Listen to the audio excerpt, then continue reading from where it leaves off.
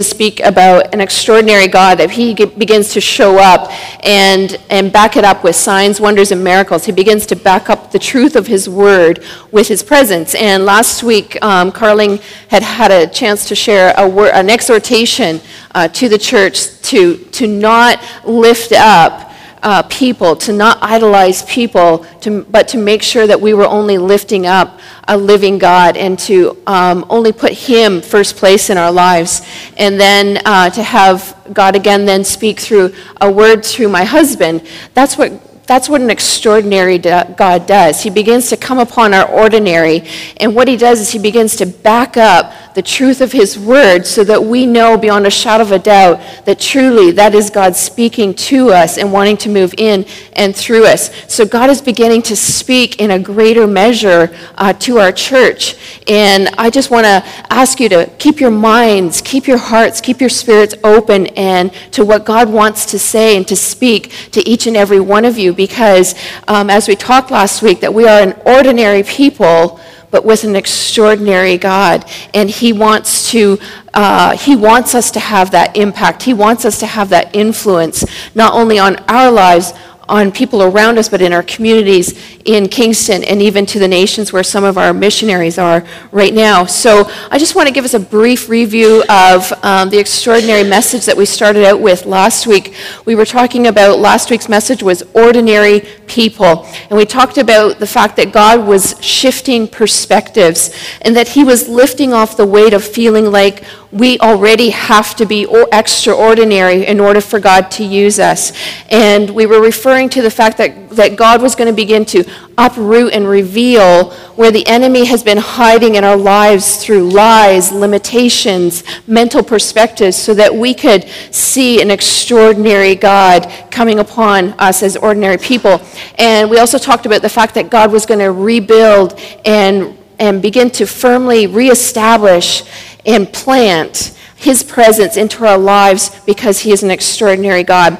And we used a couple of definitions last week, which I'll put up again today. Actually, I was going to, I think I skipped that one slide. That's okay, James.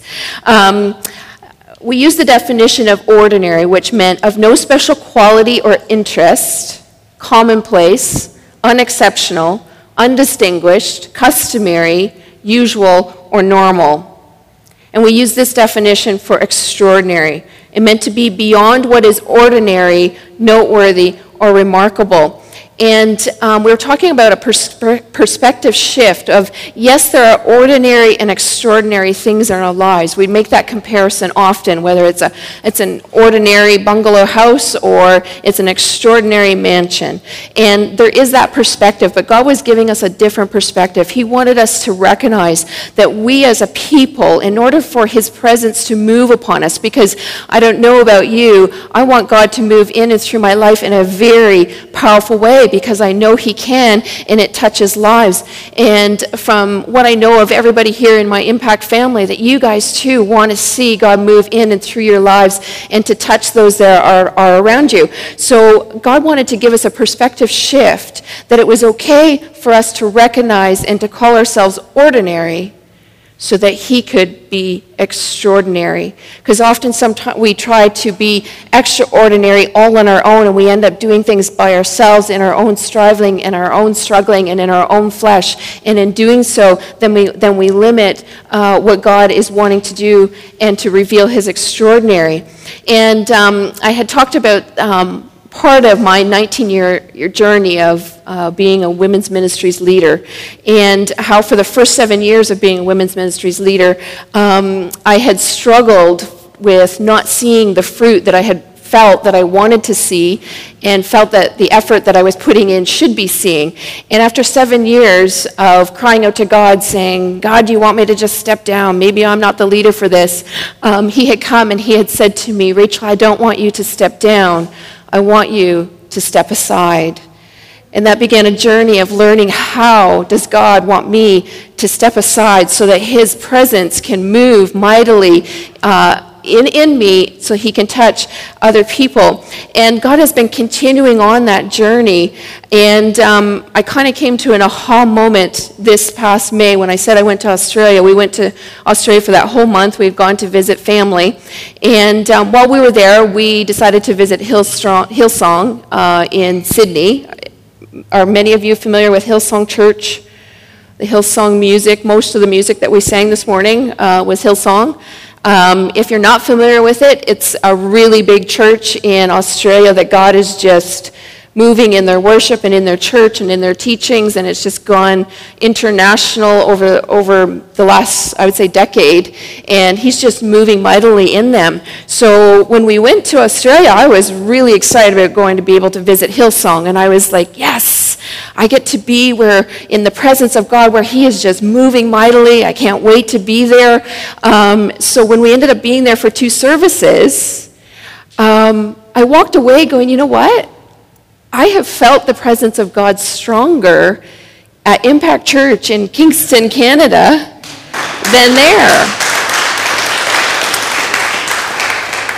Absolutely. And what I took away from that was this particular message, that we are an ordinary people with an extraordinary God. And what I believe God was doing, because he was trying to teach me something, and he was teaching me so that I could release that teaching to other people. And that is that he hid his extraordinary, because he is extraordinarily using Hillsong.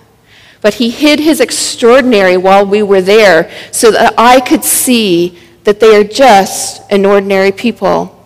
Because what we have a tendency to do is if we see somebody in another part of the world, or we see somebody who's been raised up to a certain place where God is allowing them to have a greater influence or a greater responsibility, we think, well, I couldn't possibly ever reach or attain or touch that place, because they must have been already extraordinary. They must have had a star over their crib in order for God to be using them like that. So God hid his extraordinary for me so that I could recognize Australia on the other side of the world. God's using them mightily, but they are an ordinary people. And you know what? We are here today at Impact Church in Kingston, Canada, an ordinary people with an extraordinary God. So we want to shift our perspective that we already have to be extraordinary. We don't. We get to just be ordinary and let God move and touch our lives in phenomenal ways. And was that worship this morning not extraordinary? Thank you, worship team, for a beautiful time of worship. So this morning, I want to talk about an extraordinary God. Last week was ordinary people. This morning is an extraordinary God. And I'm going to start out with Ephesians 3, 7 to 10. And this is the Apostle Paul writing, and he's referencing the fact that the Gentiles are now being included in salvation. He says, "This is my life, helping people understand and respond to this message. It came as a sheer gift to me, a real surprise, God handling all the details. When it came to presenting the message to people who had no background in God's way, I was the least qualified of any of the available Christians. God saw to it that I was equipped, but you can be sure that it had nothing to do with my natural abilities. My task is to bring out in the open and make plain what God, who created all this in the first place, has been doing in secret and behind the scenes all along. Through Christians just like yourselves gathered in churches, this extraordinary plan of God is becoming known and talked about even among the angels." Isn't that amazing that the salvation that God has worked for humanity is talked about among the angels? The angels have no ability to receive, understand, or encompass salvation. It's only for humanity, and this is an extraordinary plan of God. And the Apostle Paul stated that he was the least qualified of not only the apostles, but all of Christians. Can you imagine?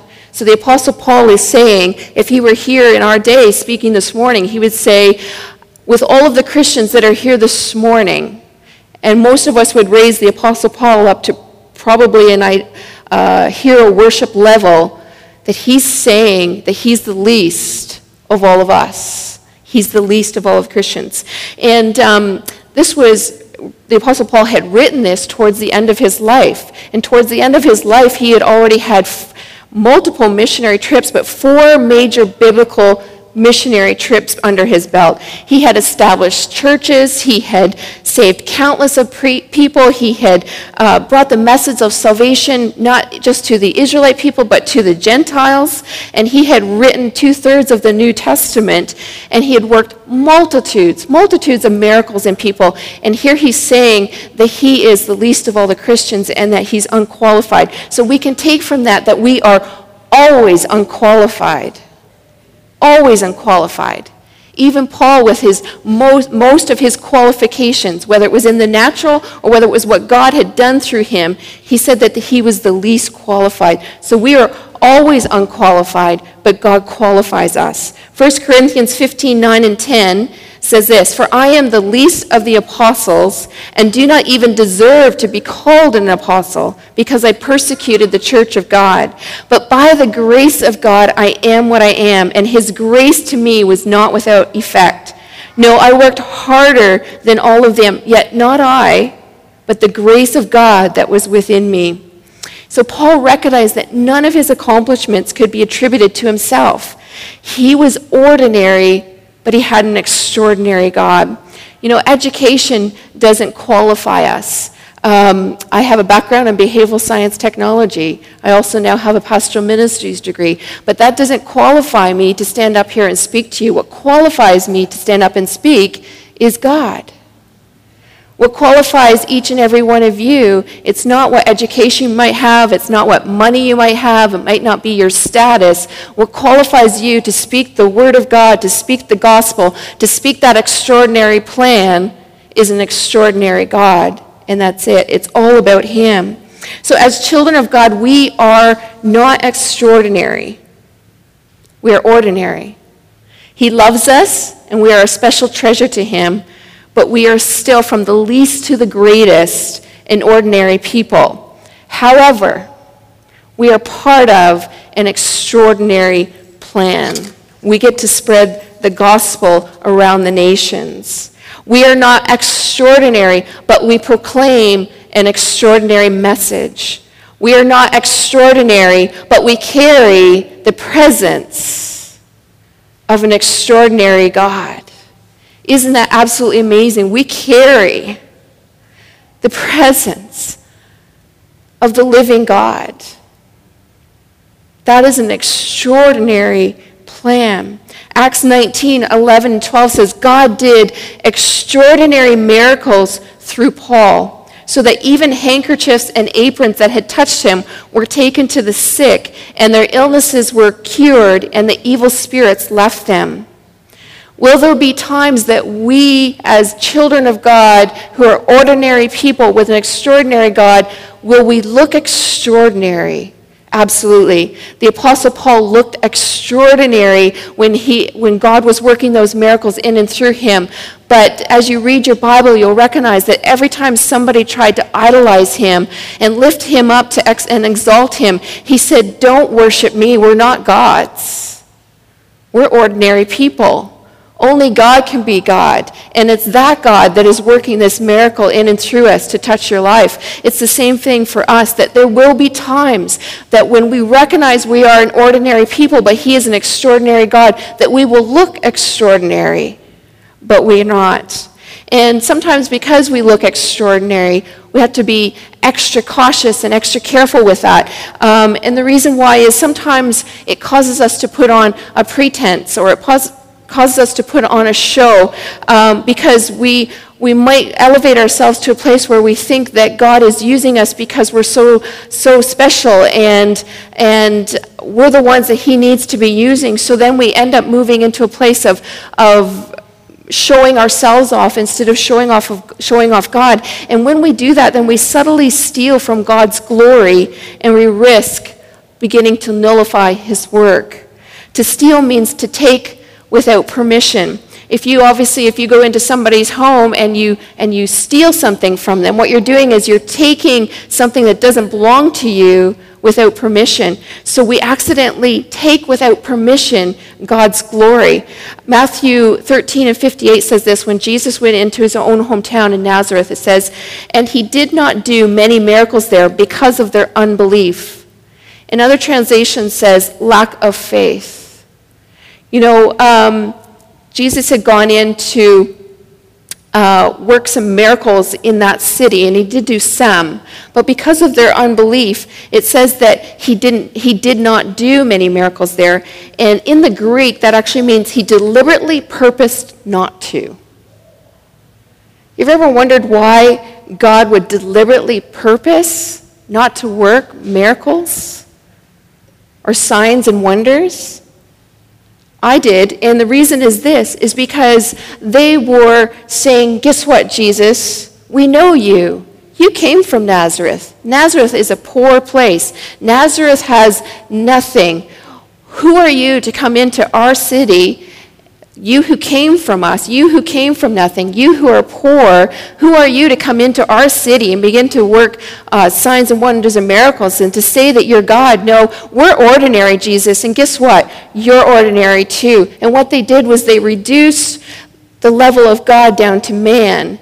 And because of that, Jesus said, I'm not going to give God my glory to another, so I won't work. And he purposed not to do any miracles there. So when we have a tendency to reduce God to man, then we have a tendency to not see his signs, wonders, and miracles worked in and through our lives. But when we recognize that we are ordinary, that he is Jesus, the Son of God, that he is extraordinary, then he begins to be unlimited. We stop stealing from his glory. He says, I'm going to pour out my presence. I'm going to pour out my glory then on a people, because they're not going to take what doesn't belong to them. They're going to give to our Heavenly Father. They're going to give to God the Father the glory that is due his name. And he begins to work miracles in and through those people. An example, too, of stealing from God's glory is Abraham and Sarah. God had come to them and he had given them a promise that they were going to have multitudes of descendants, more than the sand on the seashore, and more than the stars in the sky, and that he was going to birth a child through Abraham and Sarah. But it was taking a long time, and Abraham and Sarah decided to come up with a plan. Back in those days, and in that time, they were, if the wife was barren and wasn't able to have children, then they would allow the husband to lay with a slave, and she would bear the children, and that would become the one that would inherit the inheritance from the father. So they contrived a plan to have a son that they thought would fulfill the promise of God.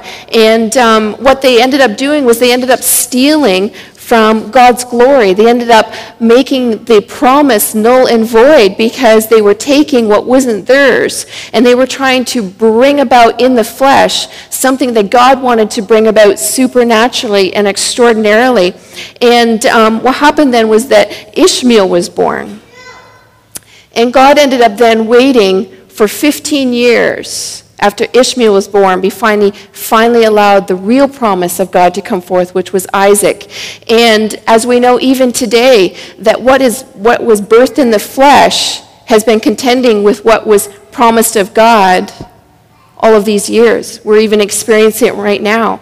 So what we can take from that is that what is birthed in the flesh will always contend with the promised extraordinary glory of God. And we can also take away from that examples that we can sometimes delay God's promises by taking from his glory without realizing it. He may let us stay barren and fruitless until we recognize that we are ordinary and we can't bring about the promises of God on our own. We need an extraordinary God to bring about his promises so that the real fruit can come to pass. Isaiah 42:8 says this, I am the Lord, that is my name. I will not give my glory to anyone else, nor share my praise. And as I was explaining this message to Pastor Cameron when he asked if I would speak for this these 3 weeks, we were talking about that very concept of the glory of God. And I was sharing with him in my life in terms of how God has taught me about not touching the glory of God. And he happened to share his story with me, and I thought it was very impactful and powerful that I wanted to share here with you today, and he gave me permission to do so. So when Cameron was in his youth, and in the church that he grew up in, the youth group was growing and they were expanding, and the area that they were in was needing to be expanded as well, obviously. So they had taken out one of the top levels, and they had redone the rooms and expanded some of it, and some of the youth, they had volunteered to paint. And so Cameron and some of his friends went in to paint, and as they were painting, he said they thought, well, wouldn't it be cool for us to put our thumbprints over in some obscure little place so that 30 years later we'd be able to come back to this room and go, look what we did, remember when? And he said as soon as they did that, he felt the conviction of the Holy Spirit come upon him, and he felt God say this to him, never let your fingerprints be seen on the glory of God. And that hit him so strongly that he ended up going back and sanding off his thumbprint and repainting over that. But isn't that exactly what we need to remember? That we should never allow our flesh, our own striving, our own thumbprints to be on the extraordinary glory of God. 1 Corinthians 1:29 says, no flesh should glory in his presence, because there is one thing that God won't share, and that is his glory. It's his extraordinary. And he does that for our own protection. He does it to not reduce him to our level, but because this causes his image to be distorted. So when we take God from his extraordinary level and we bring him down to our ordinary level, then we end up having a distorted image of God and the wrong perspective of who he is and what he can or cannot do in and through our lives. And 2 Corinthians 4 and 5 says, for what we preach is not ourselves, but Jesus Christ as Lord, and ourselves as your servants for Jesus' sake. You know, when you see Hillsong, when you see Bill Johnson, when you see Cameron and Sandra Jeffs, when you see people that God is using in a mighty way, raised up, they have a greater influence, a greater place of responsibility. God says, don't idolize them. Don't put them on a pedestal. They are there only to serve you in the name of Jesus Christ. They do not preach themselves, but they preach Jesus as Lord. So this morning, when we come into a place where we say, God, we want you to move through us. God, we want you to use us. God, we want you to touch our families, touch our community, touch this city. We want to see you do mighty signs and wonders and miracles. Know this, that God is asking us, and he's saying to us that our masks have to go. We have to recognize that we are ordinary, so his extraordinary can come upon us. So masks have to go. Pretenses have to go. He can't bless what we pretend to be. He can only bless what we truly are. It's so easy. And I've walked this journey, and to be honest, I think I'm just coming out of that journey. We don't realize the subtlety of our pretenses. You know, when you see certain people do certain things that you would like to be doing, sometimes we have a tendency to try to mimic them, to try to bring something the way they would bring it. But God says, I don't want you to do it the way they do it. It's okay for you to be ordinary. It's okay for you to be the way you are, because there's a particular fruit, there's a particular seed, there's a particular influence and substance in your life that I want to imprint on somebody else's life. I want you to be that ordinary person. I want you to be just as you are. And when you are just as you are and you're ordinary, then my extraordinary will come upon you. So he can't bless what we pretend to be. In the Strong's Greek lexicon, pretense is described this way. It says, to cause to shine before.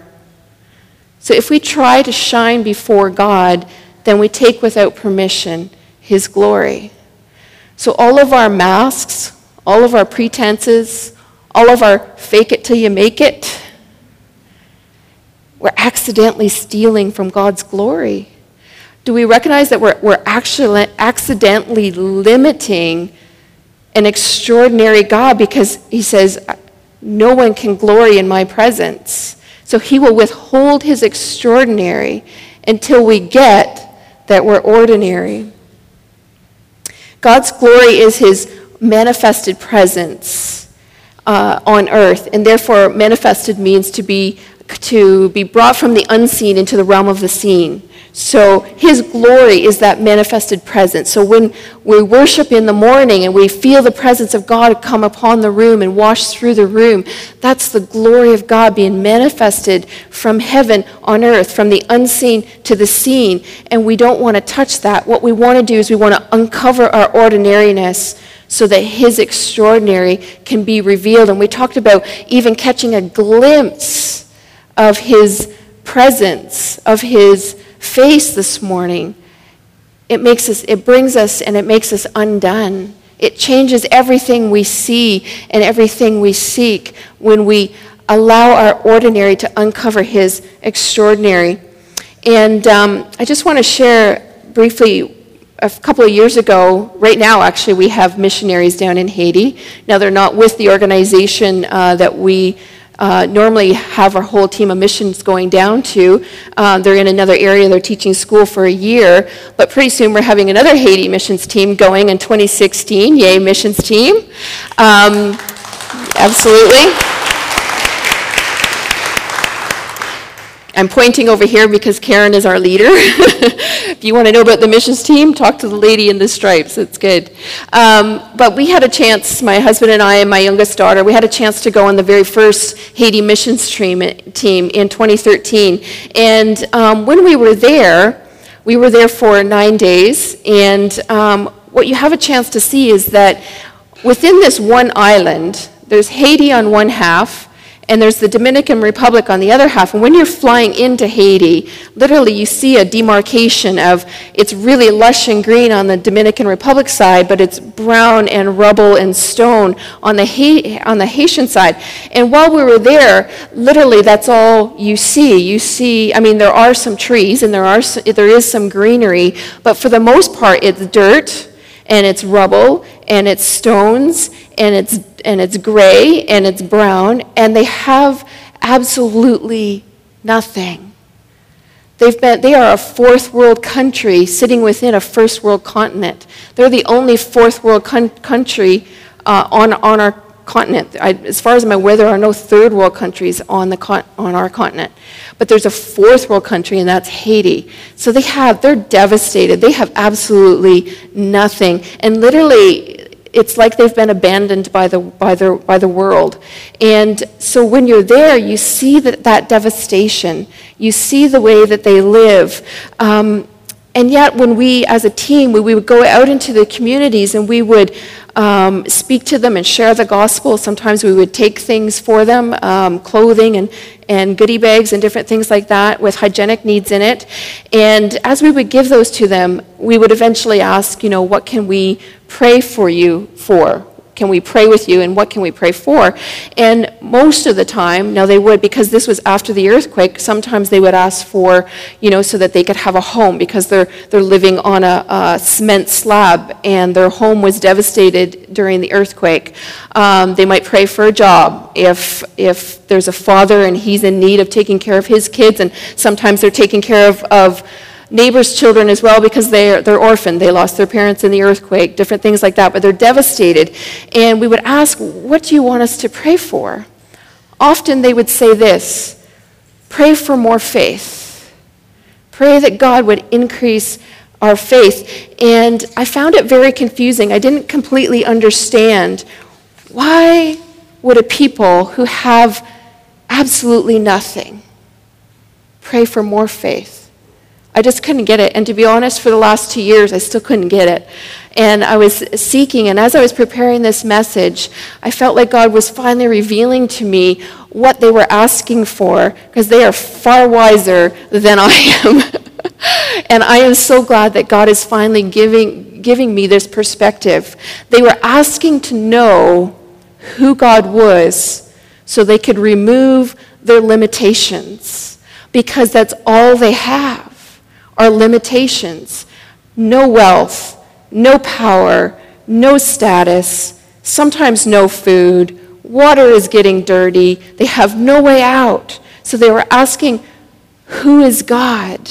Is he above my limitations? They were asking to have a correct view of God so they could see their circumstances for what they were, which is not impossible for God to change.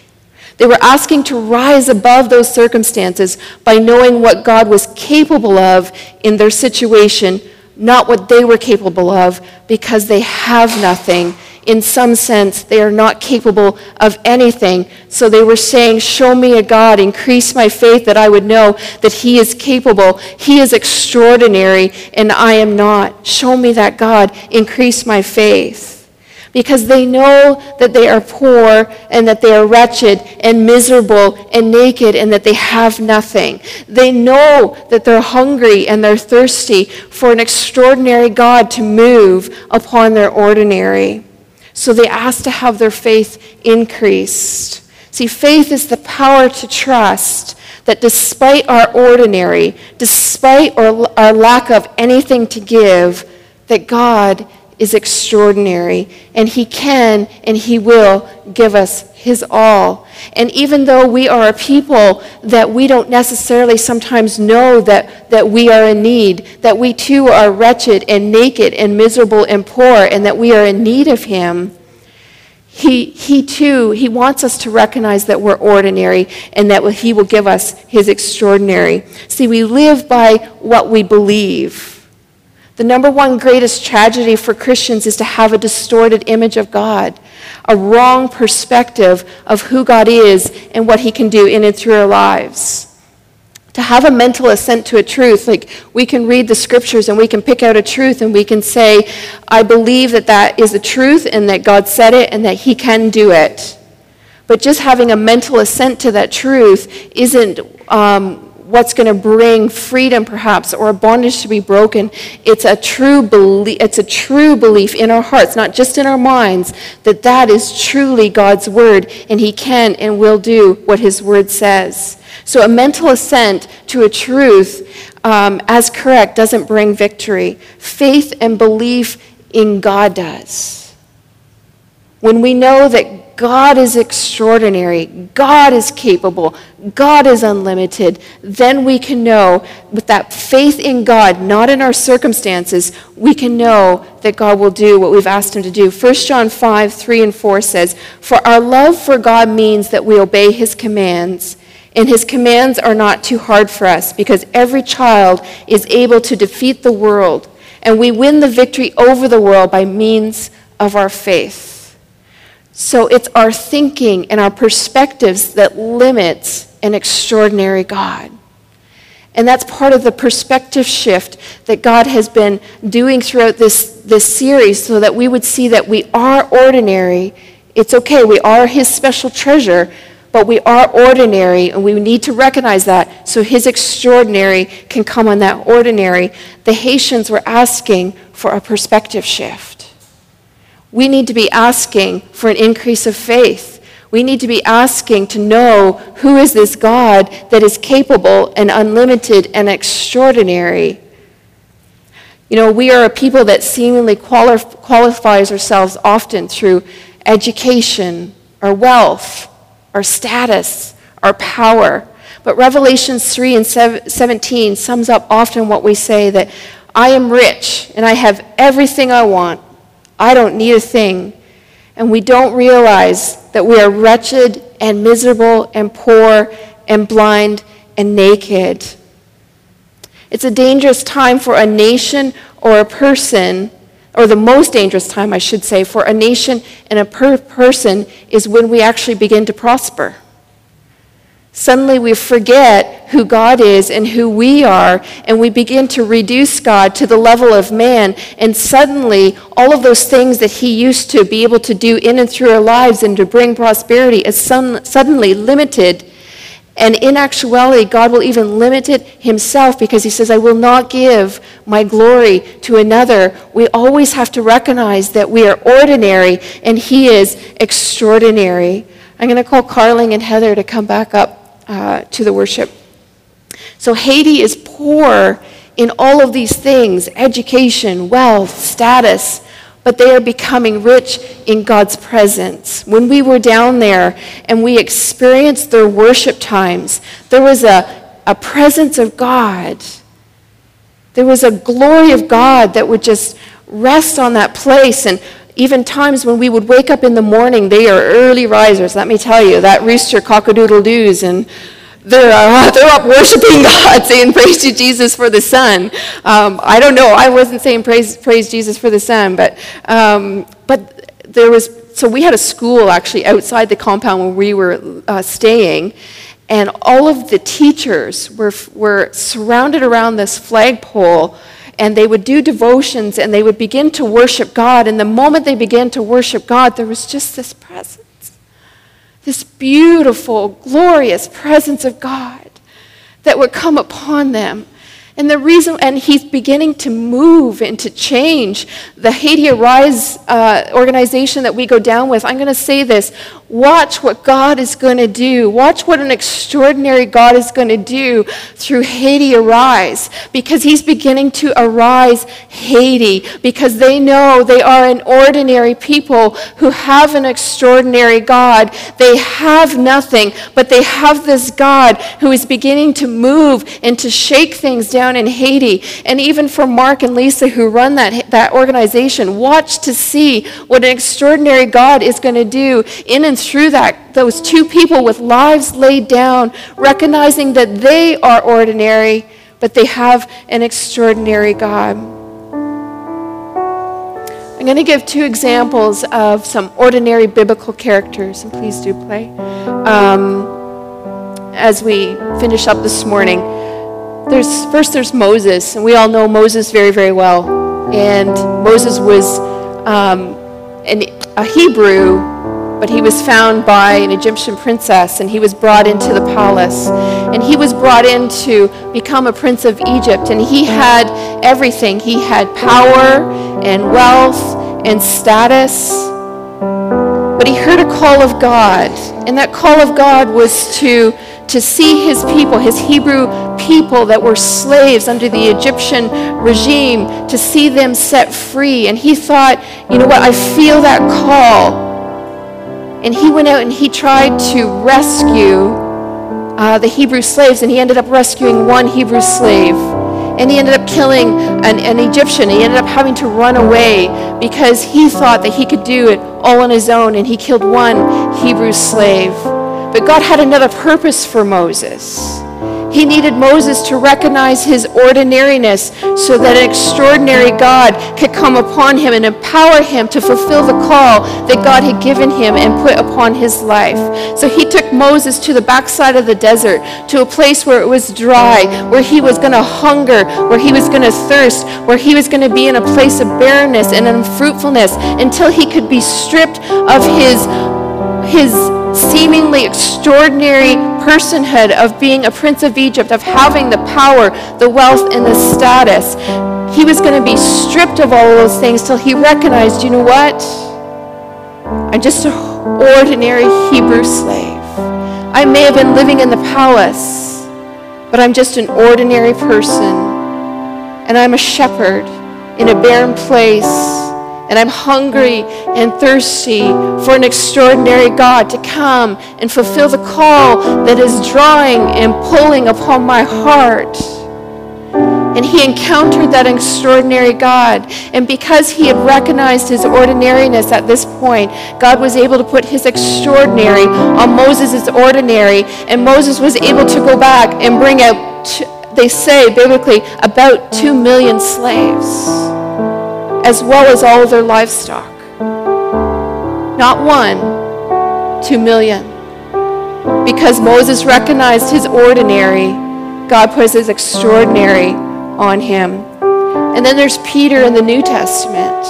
Peter, who we know, who in his worldly ways was really worldly bold. And he had said to Jesus, Jesus, I'm never going to leave you. I'll never deny you, Jesus. I'm all in. I'm your disciple.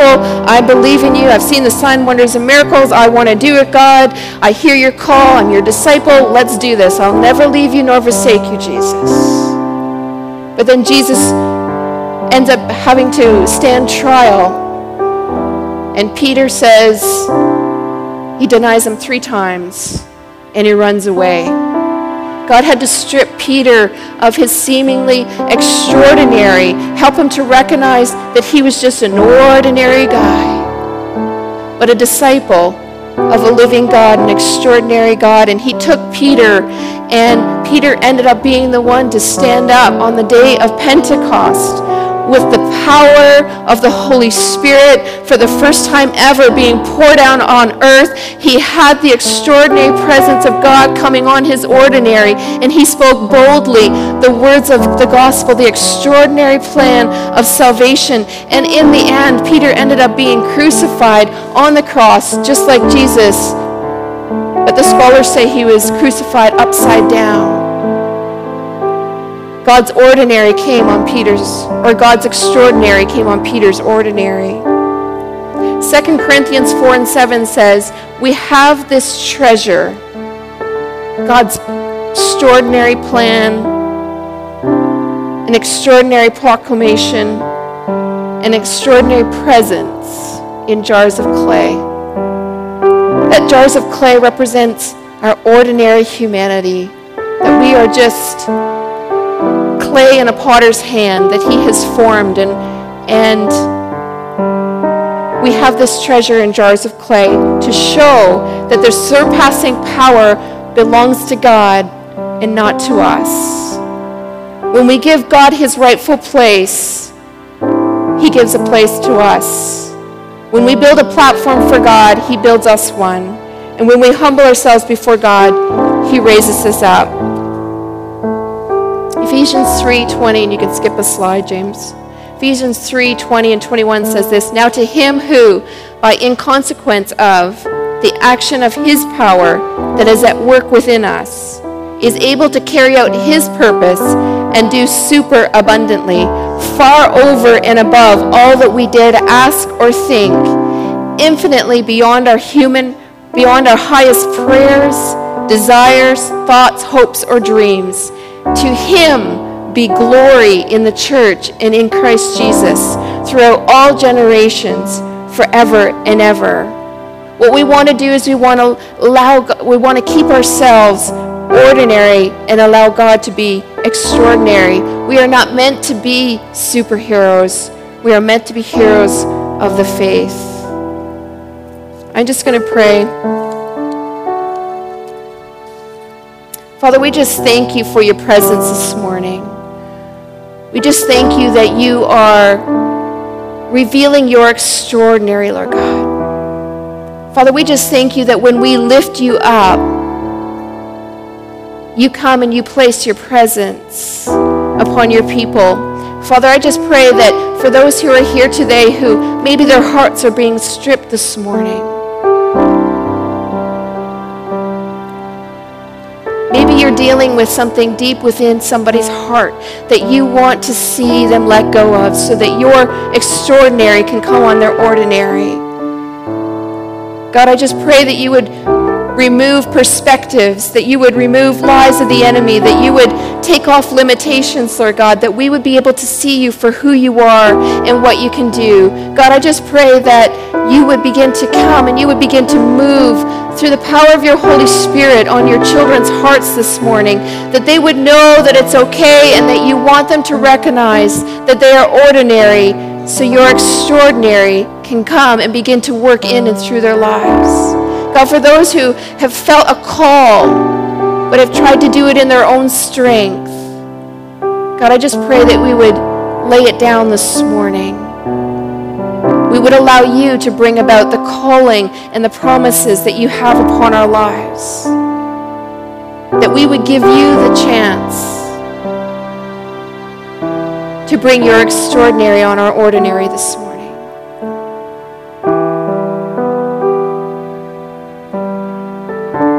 So this morning, I'm going to release you. If you need to go, feel free to go. But if you want to stay and you want to linger in God's presence, if there's something that you want to lay down before God this morning, if there's something that He's touching deep in your heart to let go of, then I want to encourage you to stay. You can stay in your seat if you want, or if you want to come to the altar, feel free to do so. We'll have people here available and ready to pray with you if you would like. But for those who need to go, feel free to go.